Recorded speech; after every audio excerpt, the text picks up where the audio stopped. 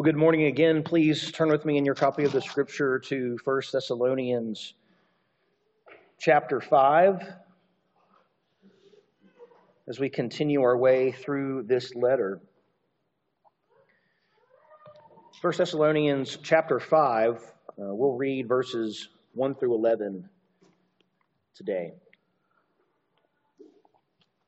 Paul writes, "Now concerning the times and seasons, brothers, you have no need to have anything written to you. For you yourselves are fully aware that the day of the Lord will come like a thief in the night.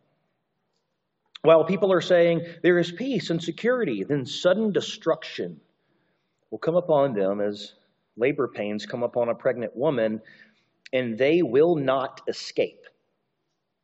But you are not in darkness, brothers, for that day to surprise you like a thief. For you are all children of light, children of the day. We are not of the night or of the darkness. So then let us not sleep as others do, but let us keep awake and be sober. For those who sleep, sleep at night, and those who get drunk are drunk at night. But since we belong to the day, let us be sober, having put on the breastplate of faith and love, and for a helmet, the hope of salvation. For God has not destined us for wrath, but to obtain salvation through our Lord Jesus Christ, who died for us, so that whether we are awake or asleep, we might live with him. Therefore, encourage one another and build one another up, just as you are doing." Paul's main point here is that Christians should be encouraged by the hope of salvation as they sober-mindedly await the day of the Lord. Christians should be encouraged by the hope of salvation as they sober-mindedly await the day of the Lord. He opens this section with the same rhetorical device he's used a couple times, a parallepsis, if you remember, which is where he says, "You have no need to hear about this," and then he proceeds to tell them about it. That's exactly what happens here concerning the times and seasons. Brothers, you have no need to have anything written to you. Apparently, there was another shade of the Thessalonians' concern about the coming of Christ. You'll remember in the last section, the concern was, will those who have died before the coming of Christ be disadvantaged? That was the concern. And his answer is, they certainly will not be disadvantaged. Okay? In fact, the dead in Christ will be raised first. Everyone will be transformed. They will not miss out. But there's a different shade here, and from we can't be certain, but to all appearances, the concern here seems to be that one of the ways the Thessalonians were trying to prepare for that day was figuring out when it was going to happen. And hey, that's an understandable thing, right? I mean, if you're preparing for something in your life or an event, I mean, knowing when it's going to happen, that's a pretty helpful piece of information. And so you certainly can't fault them for doing so.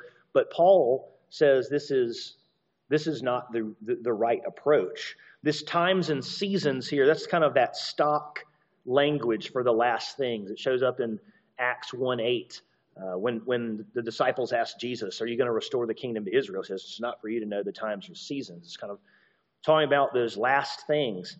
So Paul is saying here that no one needs to write you about the timing of last things because what you've already been taught is sufficient for you to be prepared. What you've already been taught is sufficient for you to be prepared. And he's going to talk about what they are aware of exactly using two different analogies.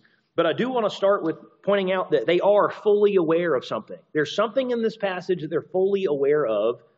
And then it's going to contrast a little bit, or it might at first appearances, with something later on. It says, "For you yourselves are fully aware." Fully aware of what? What is it that they are fully aware is going to happen? What they are fully aware is that the day of the Lord will come like a thief in the night. That's what they're aware of. The thief, unexpected. When a thief shows up at night, people are generally sleeping. We even see the sleep language later on in the passage here. They're shocked to either wake up and, see some of their stuff gone, or shocked to see a stranger in their house. But nevertheless, there is a sense of Total unexpectedness. And so the day of the Lord, the coming of the Lord, the parousia, as we learned last week, has a strong degree of unpredictability, happens unexpectedly, and they have been made fully aware that this will happen unexpectedly. Okay? It will happen unexpectedly. Then he makes a contrast and introduces a second analogy. He says, while people are saying there is peace and security, then sudden destruction, unexpected destruction, will come upon them as labor pains come upon a pregnant woman, and they will not escape. They will not escape. They're walking around saying peace and security. This is a well-known piece of Roman propaganda. This shows up in a lot of literature of what the Roman Empire was supposed to be doing and was kind of a slogan just for the ministry of the empire. Peace and security. This is what Rome was going to bring to the region, to the world, you might say. And Paul says that there are people who are going about life. They're putting their hope in all the wrong places. And when Christ returns, it will be unexpected, like the thief, but it will also be inevitable. It will also be inevitable. You might say this, and commentators debate this a little bit, but you might say, well, listen, a woman in labor who has labor pains that come upon her, surely she can't be realistically surprised that labor pains are coming. I mean, she's pregnant. Fair enough. It could be, though, that it's talking about the time of the pains coming upon her. I think that last clause, though, clarifies that this is not just saying that this analogy is adding a different layer, and it's not just the same thing, that they will not escape. I think the emphasis seems to be that the labor pains are inevitable, that the labor pains are inevitable. They are coming. You're not going to avoid them. You will not escape them, is the idea. Which will, and this sudden event that's going to come on is going to bring the exact opposite of peace and security, what is being proclaimed. In fact, it's going to bring certain, sudden destruction. Certain and sudden destruction upon the folks who are saying, peace, security. Unfortunately, the escape clause here doesn't have the emphatic negation like in the previous passage. In the Greek, it says something like, they will certainly not escape, which I think adds weight to the interpretation I just gave, that the emphasis here is on the inevitability of it. Even though it certainly will be sudden and unexpected, the emphasis here is on the inevitability of it. The labor pains are inevitable, and they certainly will not escape. I'm going to make one of two slightly nerdy theological inserts here. I could not resist. I tried the best of my self-control, but I'm just going to throw this out there. It's going to be a pebble in your shoe, maybe a grenade. I don't know. But here's a question for you. How can there be an opportunity for salvation after the return of Christ if this is the case? If after Christ returns, I have a long time, say, 1,000 years maybe, I don't know. Why be watchful? Why be watchful? I've got a long time to get my house in order, repent and believe. There's no urgency because destruction doesn't happen when Christ returns. It happens at the very...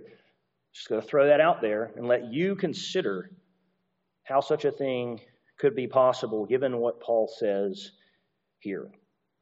So moving along, the Thessalonians are fully aware that the day of the Lord is unexpected. It will be like a thief, and it will bring inevitable destruction, certain destruction to those blinded to the shape of reality. That's the idea. But then he says something very interesting here.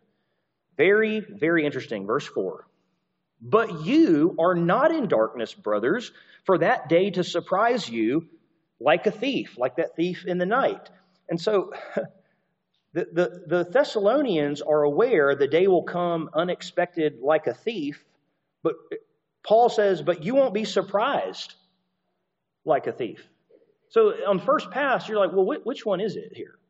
So if I just asked you, true or false, you will be surprised by the day of the Lord like a thief in the night, what would you say? Well, the answer is a trick question. It's a trick question. It depends. You're telling me a thief's coming that I won't expect, but I won't be surprised by it. Which one is it? And so the passage calls us to make a distinction between two different kinds of being surprised that the context itself defines. The first kind of being surprised, which will be everyone, is some kind of psychological state of surprise and unexpectedness. You will be driving to Kroger one day, and the world as we know it will end. You will be like, whoa, wasn't expecting that. This is the surprise of a surprise birthday party. Someone shows up at someone drove in from out of town to surprise you, and there's a psychological sense of, oh, wow, right? You're unexpected. It's maybe bewilderment, shock, whatever. That's the first kind, and everyone will be surprised in that sense. There won't be anyone who's like, all right, tomorrow's the day. I know it. I've been calculating it out perfectly, and so it's not going to catch. No, everyone will have this kind of surprise. But there's another kind of surprise that that Paul is going to tease out in this passage, and that is the surprise of being unprepared and caught off guard due to lack of awareness. A surprise as being unprepared and caught off guard due to lack of awareness. The first kind of surprise says, I didn't expect this to happen in this way or this time. That's the first kind of psychological surprise. The second kind is, I'm unprepared because I'm not aware that anything's going to happen at all. You see, I'm unprepared. And so both groups will experience the psychological shock, but one person will not be surprised in the sense that they will be prepared, while the other one will not be prepared. The surprise for them is that something is happening at all. Okay, so maybe to put it in other words, the distinction in the passage is between being surprised by the timing of Christ's coming and by the fact that Christ is coming at all. Being surprised by the timing, everyone. Being surprised that there will be a coming and a reckoning, he says, you aren't in darkness for that to be surprised in that way. You will not get caught. Unprepared, because you will be expecting the day of the Lord, even though you don't know what time at which to expect it. Okay. And he introduces two ways to live here, teasing out this darkness language, which goes together with kind of the thief and the night theme. It all fits together, which is why we read some of the back half of Romans chapter 13. Listen to what he says. He says, because you're not in darkness and you're not going to be surprised, he said, for you are all children of light, children of the day. The only time that phrase is used in Paul. For we are not of the night or of the darkness. So then let us not sleep as others do, but let us keep awake and be sober. For those who sleep, sleep at night, and those who get drunk are drunk at night. So you have two categories of folks with two corresponding conducts, two spheres of living with two corresponding conducts that flow out of them. That first is the day dwellers. Those who belong to the light, the day. Paul's time didn't know anything about working a graveyard shift, and getting wasted in the middle of the day was particularly socially shameful. There wasn't the drunk cart driving around Nashville pedal wagon or whatever. And so the audience would have understood the imagery well. You sleep and you get drunk, that happens at night. Those are nighttime activities, and both of those are also images themselves. One for awareness, unawareness, and one for sober-mindedness. Right? Those are the two primary themes. People who sleep at night are unaware. People who are drunk aren't sober-minded. Paul says, let us be folks, we belong to the day. Let us be folks who are watching, who are careful, who are aware, and who are sober-minded, unlike the second category of folks, the night dwellers. Unlike the night dwellers. Again, the audience would have understood the same thing. You sleep and get drunk after the sun goes down. That's how that works. And they would have understood the imagery the same way. Night dwellers are aloof. They're aloof to the world they live in and what's happening. They're not aware. They're inattentive. They are checked out of the true narrative of reality. They're not sober-minded. And they are living lives such that they will be unprepared when the master shows up one day. Hey, oh, who? What? Had no idea. Look at this place. It's a wreck. What's the takeaway? The takeaway here is that those belonging to the day should exhibit the corresponding conduct on the basis of their belonging to Christ. If you belong to the day, walk in the light. If you belong to the day, walk in the light. That's what Paul's saying here. In verse 8, he starts off with that same language, but then he is going to leave it behind for some more concrete theological terms, but still use imagery. He says, but since we belong to the day, because we are, our identity is day dwellers, is as day dwellers, let us be sober, having put on the breastplate of faith and love, and for a helmet, the hope of salvation. There's a little bit of a discussion about how to translate the Greek here. Is it, I am to put these things on in the course of being a day dweller, or is it because I already have them, I'm supposed to kind of live in them? The truth is, I don't know.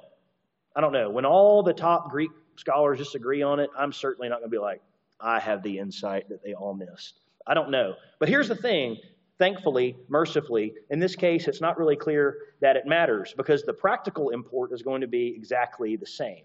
If you belong to the day, then you are to pursue, put on, walk in faith, love, the hope of salvation. That's the conduct of day dwellers, which contrasts sharply with the conduct of night dwellers. And this is because of our union with Christ. Now, you'll notice that there is a little bit of a difference in the armor here from Ephesians chapter 6. This is one of those passages like ruins someone's great moment from kids' Sunday school where they had a cardboard centurion all made up and they're in the Lord's army. And then they're like, oh, wait, a breastplate of righteousness it is in Ephesians 6, remember? Well, here it's the breastplate of faith and love. My outfit got ruined. You know? What's going on here? Changing up the armor in Romans 13, the armor of light, another armor reference. It could be that Paul does not particularly care what piece of the typical Roman centurion armor gets paired with what spiritual corollary. That could be it. He just plays a little bit fast and loose with it. Or you could say that faith and love, well, that's what righteousness looks like lived out. I put on the breastplate of righteousness. Well, that is to say the breastplate of faith and love, because that's what righteousness looks like when it comes out in the wash of life. I'm not sure which one it is, but I don't think anyone should be in angst or have some of their Sunday school memories ruined. We are to be about these things, faith and love, because we belong to this. We should be about this. Be indicative, therefore imperative. That's how it works. That's how it works. No one should be in angst, but that's precisely because of the next two verses. The next two verses. For God has, why do you have the hope of salvation? Why should you put these things on? For God has not destined us for wrath, but to obtain salvation through our Lord Jesus Christ, who died for us, so that whether we are awake or asleep, we might live with him. He started off the letter, if you remember, in chapter 1, verse 4, for we know, brothers, loved by God, that he has chosen you. And he returns to this theme yet again. And what's clear in the context of the passage, what might not be clear if it was just sucked out of the context, but what's clear in the context of the passage is there are two groups of folks. There's a group of folks that are destined for wrath, and those are night dwellers who are unaware and who will be, the day of the Lord will sneak up on them. Okay, destined for wrath. The other group of folks, people destined for salvation. Two groups. There's a contrast between them. The contrast runs through the whole passage. Okay? God has not destined us for wrath, but to obtain salvation through our Lord Jesus Christ. You might ask, though, what explains why there is a hope of salvation through Christ for those destined to attain it, that presumably those who are destined not to obtain it presumably do not have? And that is the death of Christ. It is a death that brings life. It's a death that actually brings life. And let me just pause and say, I think I've kind of skipped over it in my mind, that it is God. God is the main actor here. For God has not destined us for wrath. God is a destiner. He is a determiner. And you don't have to be able to put that together in your mind, all right? No one has to be a philosopher or try to seek to understand the mind of God. Or listen, man is responsible. God is sovereign. We move forward and we hold those two things in tension. Okay? God is sovereign, man's responsible. Set of folks destined for wrath, they're responsible for that. Set of people responsible for salvation through Jesus Christ, Christ responsible for that, and they are responsible for repenting and believing. No one loses responsibility. There's no injustice on God's part. People who are destined for salvation gets mercy. Everyone else gets justice. God's a just God. But to return to the point, it is Christ that is the securing hope. It's a death that brings life. That's why a Christian, those who destined for salvation, don't have an empty hope, unlike the people screaming peace and security. This takes us right to the atonement.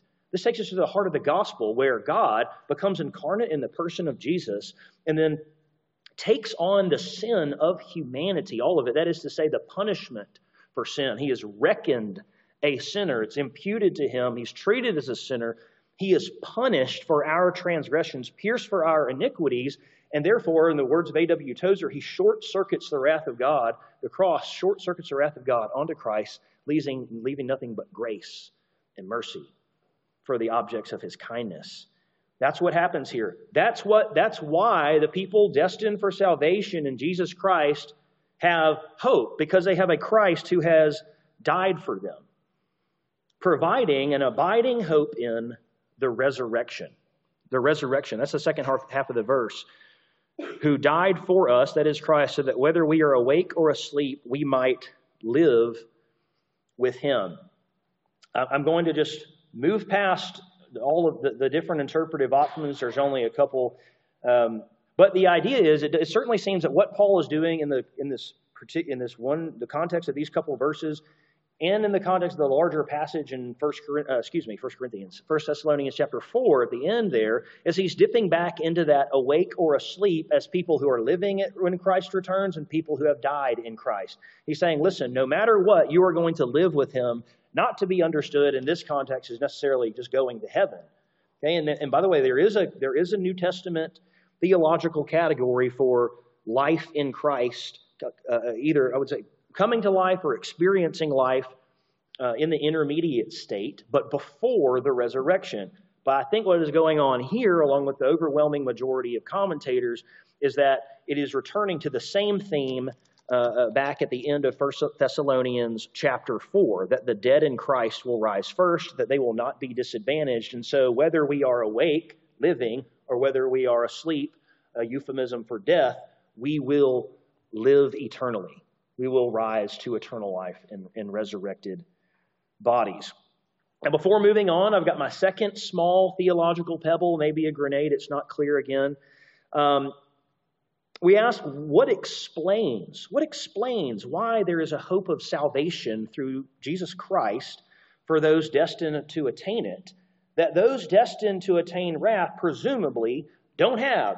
And that raises a very interesting theological question. I'm going to put it up here for you to read. The us here.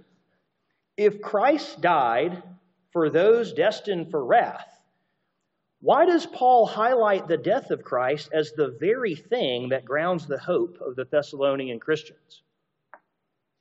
Read it one more time. If Christ died for those destined for wrath, why does Paul highlight the death of Christ as the very thing that grounds the hope of the Thessalonians Christians? I mean, it doesn't seem to make sense as a practical piece of comfort. I'm not making an argument from a word. I'm making an argument from the context of providing encouragement, which is what this passage is about. Verse 11. Have hope. Christ died for you so that in death and life, salvation is yours. And he did this, he died in the same way for all these people who are going to also face his wrath. But still be comforted. Still be comforted there. For some reason, if I heard that, I'm not so comforted. My comfort level is diminishing quickly. If someone destined for wrath can claim the same foundation as I can, it seems that those who have a hope of salvation have a foundation to appeal to that those destined for wrath don't have. That's why they can have hope. That's why their hope's not empty. That's why their hope's not empty. That's why Paul uses this as a practical piece of encouragement, saying, here is something that goes to bat to bolster this hope that is asymmetrical here. And so you can have hope in salvation instead of empty hope. You have a Christ who died for you. That's why. You have a Christ who died for you. So I'm just going to leave that there. And I'm not going to say anything about even what debate that it tends to affect or whatever, but I'm going to throw that out there and do with it what you will. Paul's final exhortation, which again gives the context for the argument I just threw out there, is verse 11. Therefore, encourage one another. Build one another up just as you are doing. The purpose of the passage is to provide practical encouragement, hope, building up. And remember, it's very similar to the words used to close the last passage. Therefore, encourage one another with these words. And so let me just say, we have two passages back to back where you have a good amount of theology going on for the explicit purpose of providing practical comfort, encouragement, and building up. Okay? And that's what he says. Encourage daytime activity is what Paul's saying. Rejoice in the hope of salvation. Be eager. Be ready for the day of the Lord, because if you're a day dweller, when the Lord comes, your salvation is certain. And the judgment of those who have persecuted you and vindication is certain. It's coming. It will be a great day for you. There's nothing to fear. You know why? Because Christ died for you. That's why. Christ died for you. Presumably in the passage, not everyone has the same hope, and so not everyone can say the same thing in theological parlance. Nevertheless, remains true that anybody who repents and believes the gospel of the Lord Jesus Christ will be saved. Encourage daytime activity. God in the flesh died for you. Your salvation is as inevitable as the inescapable judgment coming on those destined for wrath. That's how certain it is. Both are certain. And so Christians should be encouraged by the hope of salvation as they sober-mindedly await the day of the Lord. Now, how do we prepare for the day of the Lord? Well, we certainly don't prepare for it by trying to predict what's going to happen. Seems to be the course of action the Thessalonians thought would be the most promising, and Paul says to whatever extent that was a good thought, it's misguided. So we are certainly not going to be people who try to predict the timing of the return of Christ, and every time someone does, they're on TV and they look like an idiot and it's embarrassing, and your friends at work, oh, if you're one of these people who think, oh, man. How do we prepare then? So that when the Master returns, we are not caught off guard. I want to break this just into two main categories here, and I didn't give the subpoints like I usually do, and I don't really know why. I just didn't. So if you're a note taker, this will be your finest hour. Living in awareness is the first category here. What does it mean to live aware? To live soberly, to live aware of the fact that there is a Master and he is in fact returning. And so while you can be certain of that, and you can be certain if you are a day dweller, if you're united to Christ, that means good things for you. How do you live preparedly, you might say? The first thing I would suggest is stewarding your time well. Stewarding your time well. Here we are. We are one day into everyone's New Year's resolutions to get back in the gym failing. Okay? Gyms get filled up. in January and in February, everyone who's serious about working out can get back to work. You know what I mean? Because people aren't crowding your machines. I work out at home, so I'm not talking about me. I just know how this goes. Okay? But we're making New Year's resolutions. A lot of them, I don't know if you're making New Year's resolutions. But anyways, I don't know why you have to wait to the new year to make a resolution. But anyways, as it happens, that's what's going on right now. So if you're going to take advantage of that, you might ask something like, how am I going to steward my time well, knowing that I have limited time before the Master returns? 2023, how am I going to steward my time well? Not simply busying myself, not just activity. That's not stewarding your time well. My brother worked at a place when he was in high school where the owner just could not stand to watch him standing there doing nothing. Even if no one was in the store, there was nothing to do. So my brother he told me this 100 times.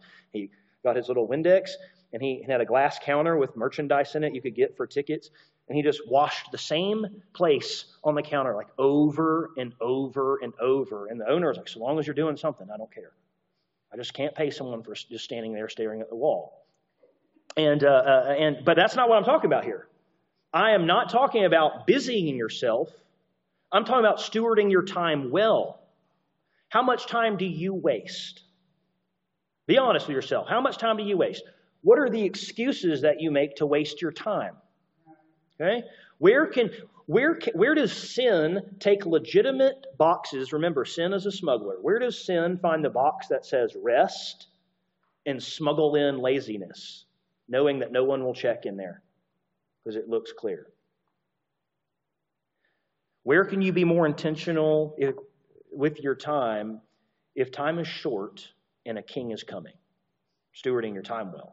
Second, living in awareness, thinking sober-mindedly, clearly, accurately, not in frenzied sensationalism about the culture, certainly not in frenzied sensationalism about predicting the return of Jesus, certainly not in taking all these dramatic steps, like, for example, to the best we can tell, Thessalonians stopping working because the end is near. No, that's not it. That's not thinking sober-mindedly. Thinking clearly and accurately about God's work and God's world, thinking accurately about myself as I seek to cultivate wisdom.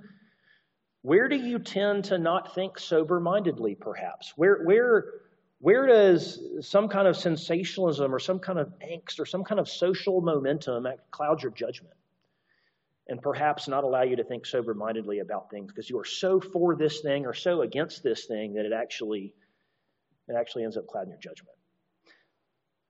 Thinking sober-mindedly. And then finally, clinging to hope firmly. Part of the encouragement here is the certainty of salvation. It's that every slanderous thing that's been said about you will be given account on the day of the Lord. No one will get away with that thing that they did in some sense. It will either have been judged perfectly because Christ paid for it, or it will be judged at that point totally. There is vindication coming at the day of the Lord for Christians. There is a day coming where, again, there will be no pain, there will be no suffering, there will be no cancer, and there will be no death.